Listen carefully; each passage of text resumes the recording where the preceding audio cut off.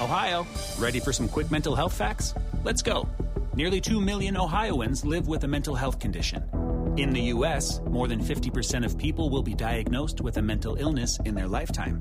Depression is a leading cause of disability worldwide. So why are some of us still stigmatizing people living with a mental health condition when we know all of this? Let's listen to the facts and beat the stigma. Ohio, challenge what you know about mental health at beatthestigma.org.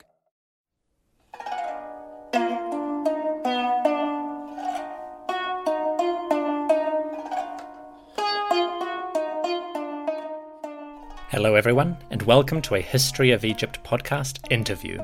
My guest today is Michael Levy, composer for ancient instruments. Michael has been a long-time friend of the podcast.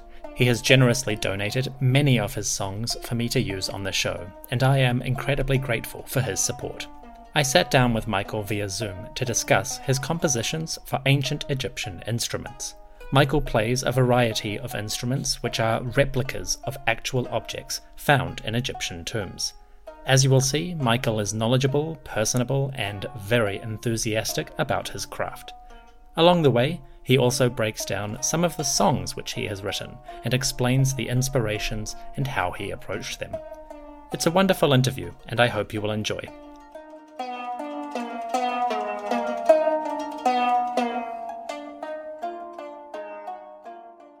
Hello, Michael Levy. Welcome to the History of Egypt podcast, and thank you very much for joining me. The pleasure is mine. It's a real privilege to talk about my music and how it connects, hopefully, with the ancient world. Well, it's a privilege to talk to you, and I personally am very grateful for the many hours of music you've allowed me to use free on the podcast, and I'm sure everyone listening is deeply grateful for the lovely songs. So thank you from myself and everyone. That's great. So, Michael, you've got a new album out called The Ancient Egyptian Lyre, and some of the pieces on this are composed with, of course, replica instruments based on artifacts we have from ancient Egypt. I wonder if you could tell us just a little bit, just for a moment, about how this new album, this new composition of songs came to be. Well, for many years I wanted to get hold of an authentic lyre from the ancient Near East, and I did a bit of research and I found out that, yes, there was actually surviving lyres from ancient Egypt. In particular, the one preserved in Leiden, which dates back to around 1500 BC, and it miraculously survives. And with a surviving instrument, the fascinating thing is you have the actual dimensions of the instrument. Now, since 2014, I've had the pleasure of collaborating with some modern lyre makers in Greece called Lyre. And since it was approaching my 50th birthday, I thought, what could I do for my 50th birthday? Let's get a custom-built lyre. So I sent them all the details about the Leiden lyre, and sure enough, they created this wonderful replica to the exact same dimensions as the extant lyre preserved in Leiden. Wow, fantastic. That's quite a birthday present. Does this album follow from that particular instrument? Are they all composed with this piece? Yes, every single track was recorded. Whenever I have a new lyre, I like to sort of demonstrate it in a permanent form of recording, which I think is the best way to catalogue the sound.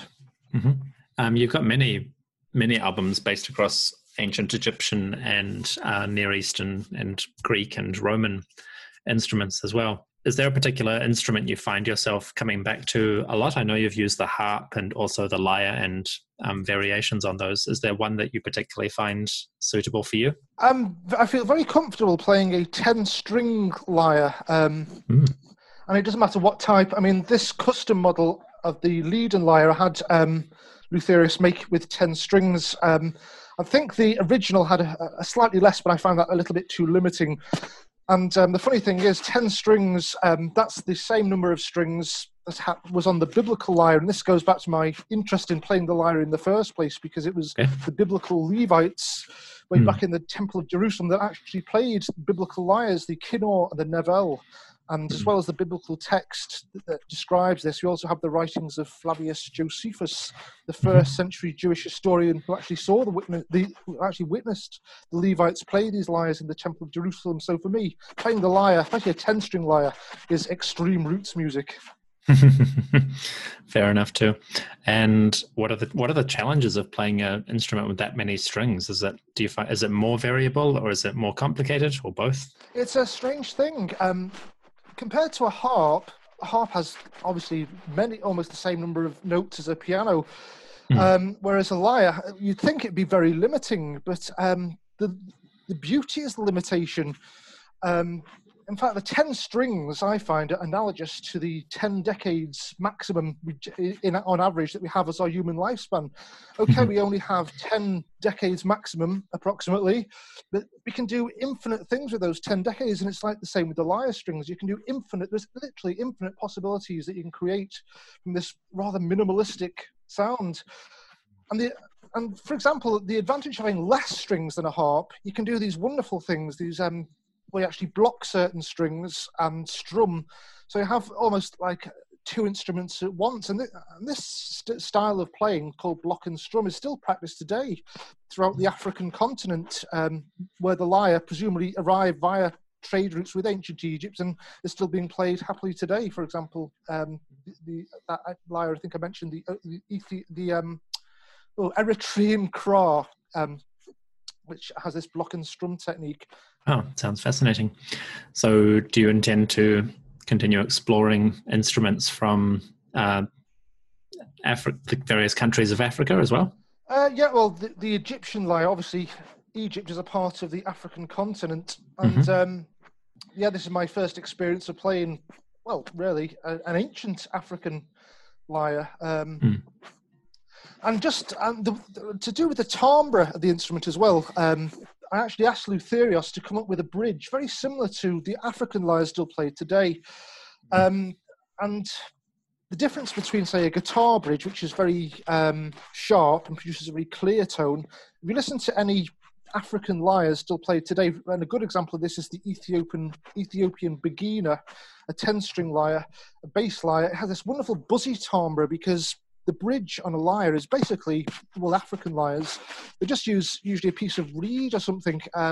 So it's, instead of a sharp bridge, the strings can freely sort of bounce up and buzz, I should say, on top of the bridge. But it creates this wonderful sitar-like ancient exotic timbre. And that's what I had done with this lyre. It has this buzzy timbre, which I found very evocative and completely different than a modern harp, and much more interesting, to be honest. And you mentioned in a conversation we had that you'd develop some of your compositional techniques for this instrument based on musicians playing in Port Said on the Red Sea.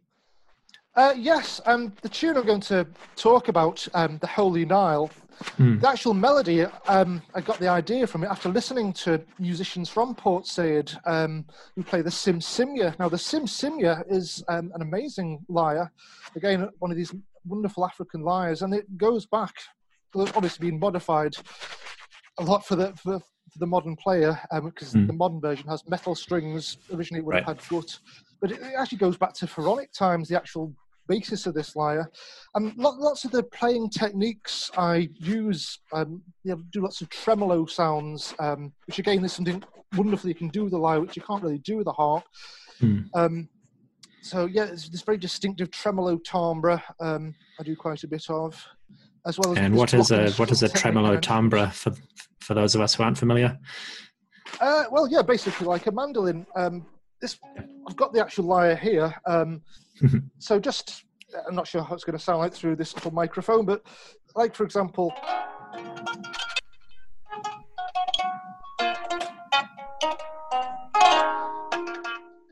bit like a mandolin. That's the beauty, again, of so few strings but so many different timbres. It's like it's a bit like playing a church organ. Rather, when you improvise on a lyre, instead of adding lots of different notes like a jazz pianist, you just simply change the timbre. And there's so many ways of doing this, and I demonstrate this throughout the album. Besides tremolo, which I just demonstrated there, you have this wonderful block and strum, which I mentioned.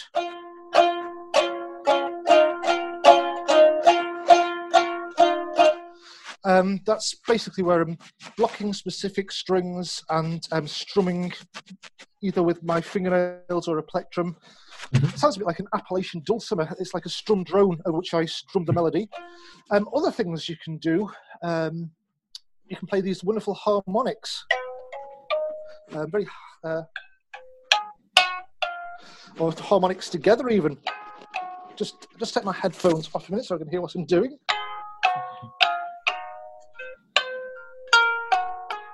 Or you can do these hammered-on sounds, which are really very strange sounding. Something like this.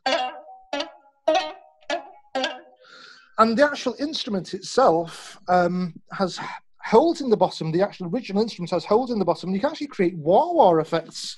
I don't know what this is going to sound like through the little microphone, but something like this. So again, it's like a little bit like playing a church organ. You can vary the timbre so much that it's like playing about 5 instruments at the same time. Wow, that sounds very versatile and nuanced. Excellent. So you used this lyre to compose a piece of music that you wanted to talk about specifically, which is called The Holy Nile. And I thought we could maybe go through this song and sort of discuss some of the influences on its composition and how it came about. So perhaps what I'll do is I'll play the first 30 seconds of this song, and then maybe you can take us through what went on with this. Yeah, certainly.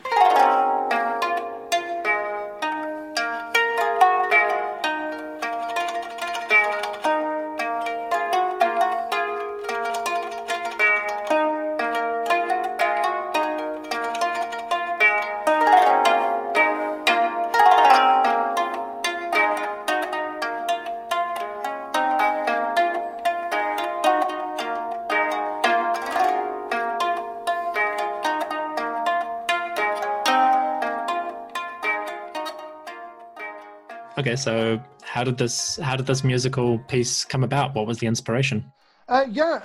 This piece was actually commissioned. I was actually contacted on my website by the Egyptian film score composer, Remen Sakar, and he wanted to include it on his album, his 2017 album, The Epic of Thebes, Story of Passion and War.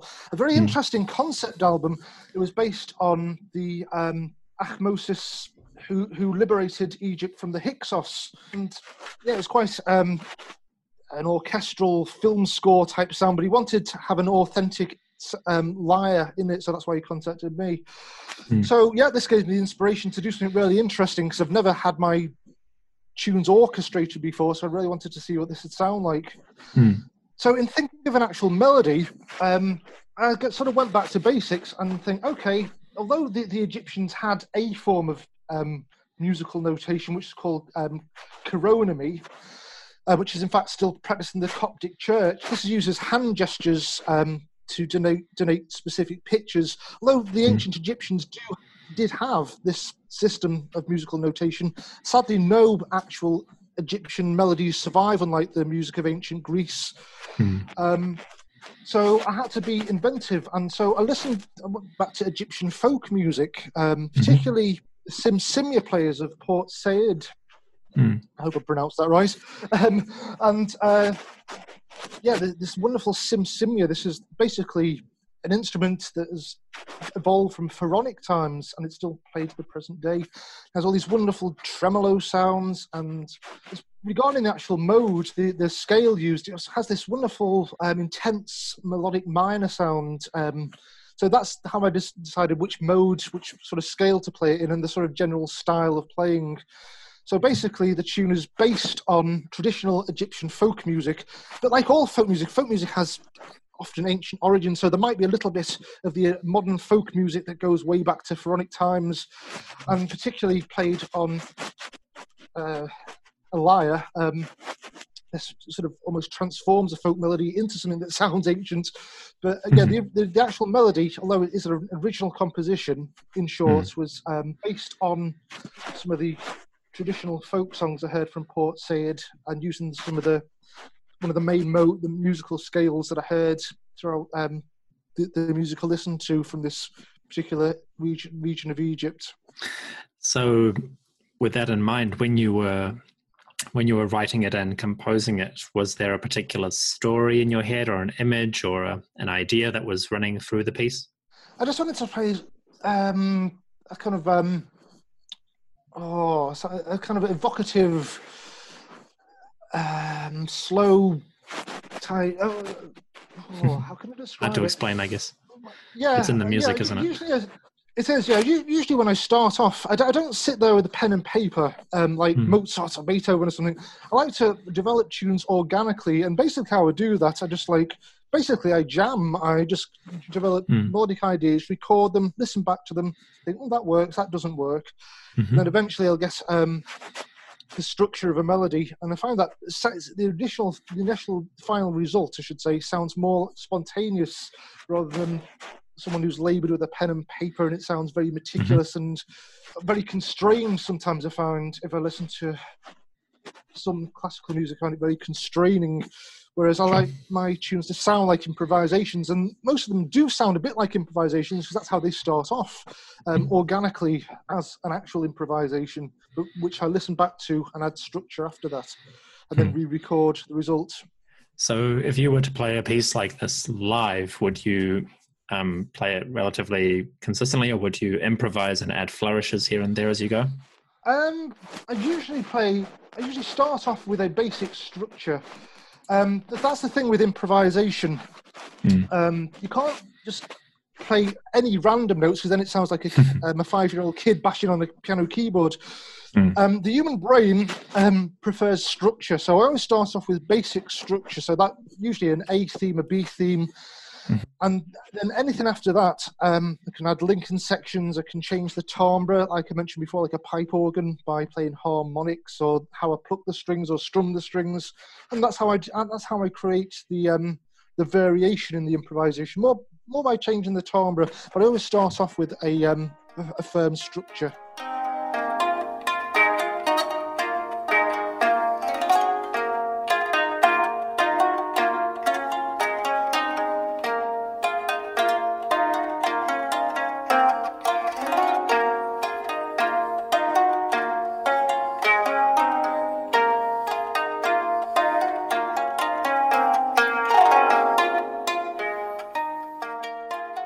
We will return with part 2 of my conversation with Michael in just a moment.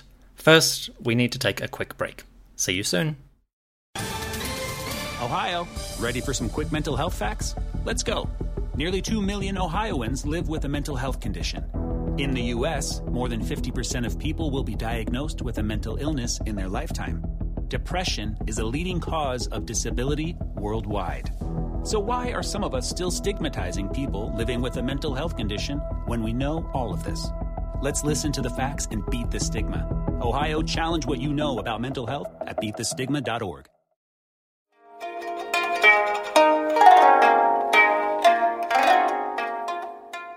Okay, so let's dive in a little bit deeper into this this lyre that you had used, that you made a replica of, or you commissioned a replica of, and let's talk about the object itself. So, for those who aren't familiar, I mean, I'll put pictures of this object on the website. But what is so significant about the Leiden lyre? Well, what's significant about it is it exists. It survived over like almost 3,500 years. The reason you can sort of have a guesstimate at its actual age is because, thankfully, there are some depictions of very similar instruments which can be dated. And you can date the age of the instrument by the angle of the yoke. That's like the crossbar at the top. Okay. And the earlier forms of this lyre in Egypt, the angle of the yoke, the crossbar, is quite slanted in comparison to the sound box, whereas the later ones, the angle of the yoke is becomes more parallel. So you can tell it's one of these quite early lyres, and by the archaeological sort of record, as far as ancient Egyptian art goes anyway, when these lyres start appearing in the artwork, they first appeared around 1550 BC, around the time of Amenosis III. Sorry, no. Let me rephrase that. They first started appearing around 1550 BC, then disappear from the artwork from around 1300 BC, which was the time of Amenosis III. Right. There's quite a lot of alterations until the end of the Amarna period. Basically, it was this type of lyre was seen 18 times on walls of the high officials in the necropolis of Thebes, usually by women playing these lyres at banquets. And does this particular lyre have sort of descendants later through Egyptian history, or is it isolated to the New Kingdom? It's basically from the New Kingdom, but how it ended up in Egypt, it's speculation, but since there was none before the time of around 1550 BC or whatever, all you see is harps. So very similar lyres appear throughout the ancient Near East, particularly Canaanite lyres. So it just might be the case that these lyres were first introduced into Egypt during the reign of the Canaanite Hyksos. That's going to make sense, sure, because obviously they would have brought their own culture into Egypt. And what's the most important aspect of human culture? Their music, and and that's probably how these very Canaanite-looking lyres ended up in Egypt in the first place, through the Canaanite Hyksos. And so this lyre, this specific lyre, the physical object, also seems to have an interesting after history. So can you walk us through a little bit about what happened to this lyre later and what's significant about that? Yeah, I certainly will. Just very brief details about how it was actually discovered. I think it was like the 1820s. Some guy called Piccini or somebody, I can't quite pronounce his name. He sort of dug it up, found it in Thebes. It wasn't a true archaeological. It wasn't sadly a fully documented archaeological discovery. He was finding. No, I can imagine. Sell on to different things.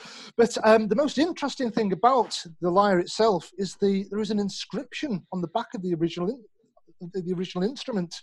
And the fascinating thing about this inscription, you can tell from the style of basically the grammar and the words used, that it dates to an entirely different era, almost 1,000 years later after the actual original lyre was built, which is absolutely amazing.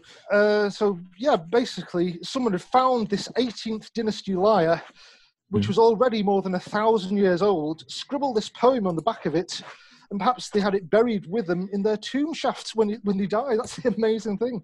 And fascinatingly, you can actually translate the text of this song, and it's very similar to an ancient Greek song. It's the sort of same ilk as eat, drink, and be merry now because you'll be dead tomorrow, so make the most of life while it lasts. And here's the actual translation of the thing. O ye are anointed with ointment, great and young rejoice. Come, follow a fortunate day. There is no fate of somebody's name mentioned, which you can't distinguish. There's no fate of this person coming back, and no living again. Kiss much, again, again, and again. Rejoice, kiss much, again, again, and again. So the text of this song, according to the grammar, is probably no later than around 300 BC, almost like the Ptolemaic period, or even the Roman period, in fact, of Egypt. And it's very similar to an ancient Greek drinking song, the Epitaph of Sikelos, which has exactly the same sentiment. And the words of that are, while you live, shine, have no grief at all, for life exists but a short while, and time demands its end. Exactly the same sentiment, and in fact, almost from the same period as the Epitaph of Sikelos. The earliest it could be was around 200 BC. Exactly this sort of Ptolemaic or Roman period of Egyptian history. How fascinating. So would we imagine that this lyre was buried in a tomb and then acquired by someone 1,000 years later? It would be hard to imagine it kicking around for 1,000 years and staying in good condition. That's the fascinating thing. I mean, it must have been a very important instrument to have survived it more or less intact to what 1,000 years until like 3,000. Until about 300 BC when this poem was wrote on the back of it. But obviously in Egypt the climate is so much different, very desiccated and dry. And it was in lying around somewhere. It might have been recycled from someone else's tomb. I mean, they did that quite a bit, I believe, in Egypt. Recycled certain artifacts, and lyres are part and parcel of this celebration of life, because music is a celebration of life. So what's a perfect thing to put in your tomb?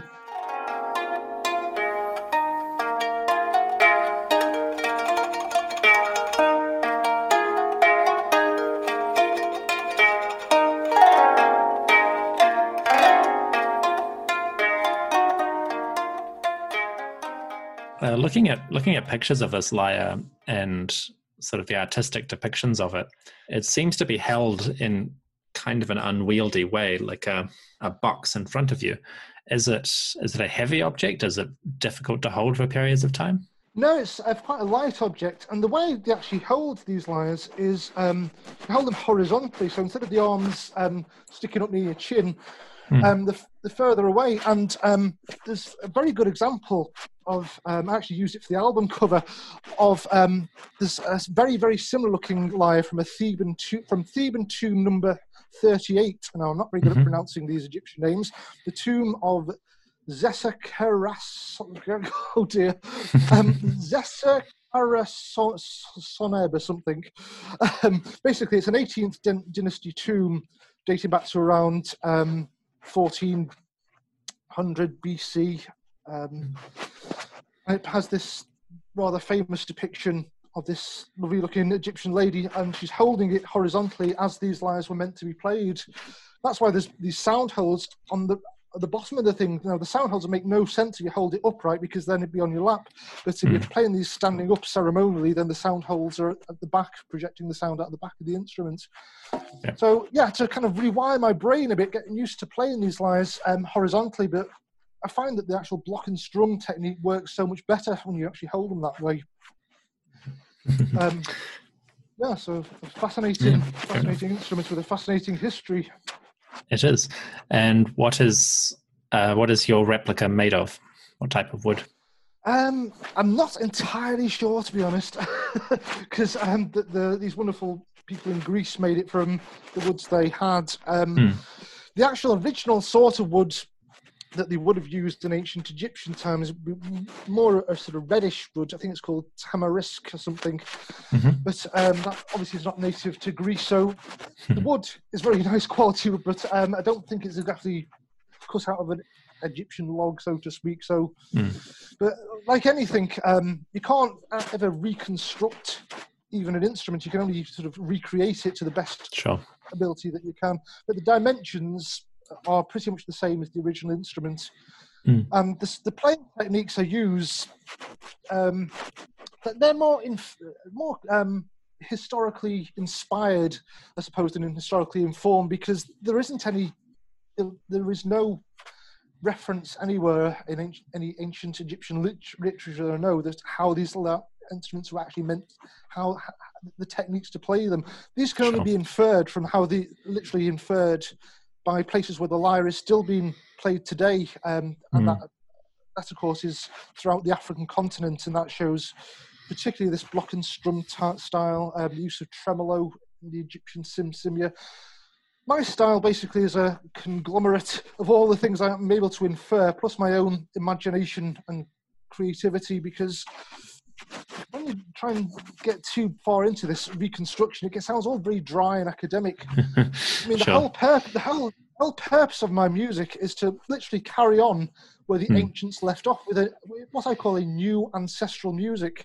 It's kind of new age music on steroids, basically. It's taking recreated ancient instruments, using the same sort of ancient modes, intonations, but using it for new compositions. So literally my mission is to carry on where the ancients left off. Fair enough. And that's really all that we can hope for in the modern day. But that's an admirable path, and we're all very grateful to you for following that. So I'm very grateful for you to listen. Okay, so Michael, that brings me to the end of my questions. So thank you very much for sharing this information with us. It's been absolutely fascinating. And thank you for coming on the show. The pleasure is mine, and say if anyone out there wants to hear more of my music, it's available from all the major digital music platforms, Spotify, iTunes, Amazon. That's my plug out the way with. Absolutely, and I will provide some links if anyone wants to follow those to various websites.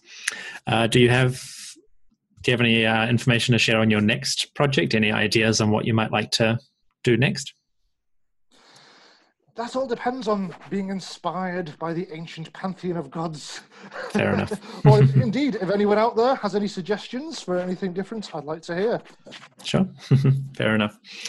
Well, okay. Thank you very much for joining me, Michael. And I hope the gods continue to smile on you and your work, and not just the Egyptian gods, all of the gods to whom you have composed music. I can live with that. Thank you, Great. Dominic. Thanks very much, Michael. Cheers.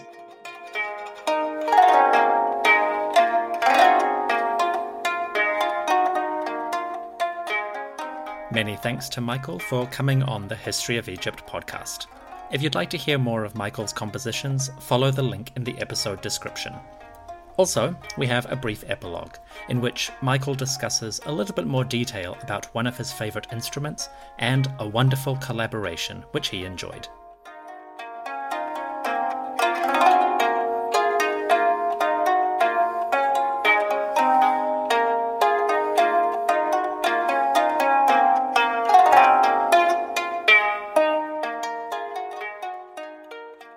Oh, and speaking of the buzzing timbre of my replica ancient Egyptian lyre, in track 6, Ancient Egyptian Dance, the buzzing timbre of my lyre was perfectly complemented by the magnificent, rhythmic, exotic African rhythms produced by the obbacano playing of my friend Nick Vest. The obbacano is a really large bass register lyre, still played today through Kenya, and Nick has been mastering the obbacano for quite a few years now. Nick is my online lyre student, and back in 2019 he actually lugged this massive big lyre all across the Atlantic on his way from America just to jam with me, and it was an amazing experience, and such an amazing experience, I wanted to preserve it for posterity, so now, thankfully, it is. A bit more about the obbacano. This buzzing timbre is thanks to the bridges, which are actually just a group of reeds on which the strings rest and sort of freely vibrate against. And an interesting part of the rustic construction of the obbacano, the reeds are actually fixed in place with beeswax, an amazing thing. But I found that the sound of the obbacano it sounded almost like an ancient Egyptian ensemble of the sort of lutes and things they played back then. But the combination of buzzing timbres is quite otherworldly. Thanks again, Nick. Michael is talking about a song called Ancient Egyptian Dance from his album The Ancient Egyptian Lyre. Here is a preview.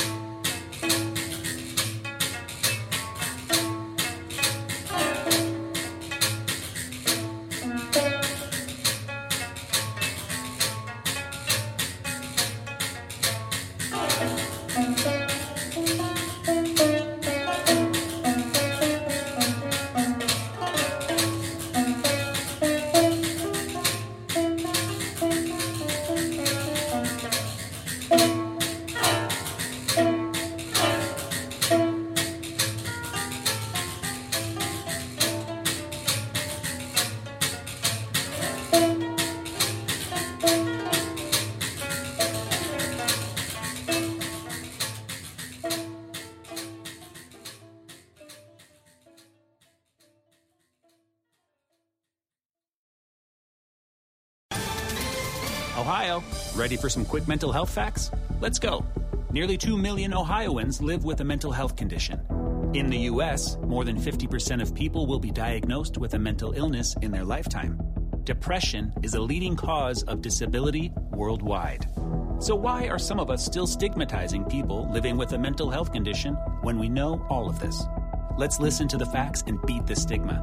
Ohio, challenge what you know about mental health at beatthestigma.org.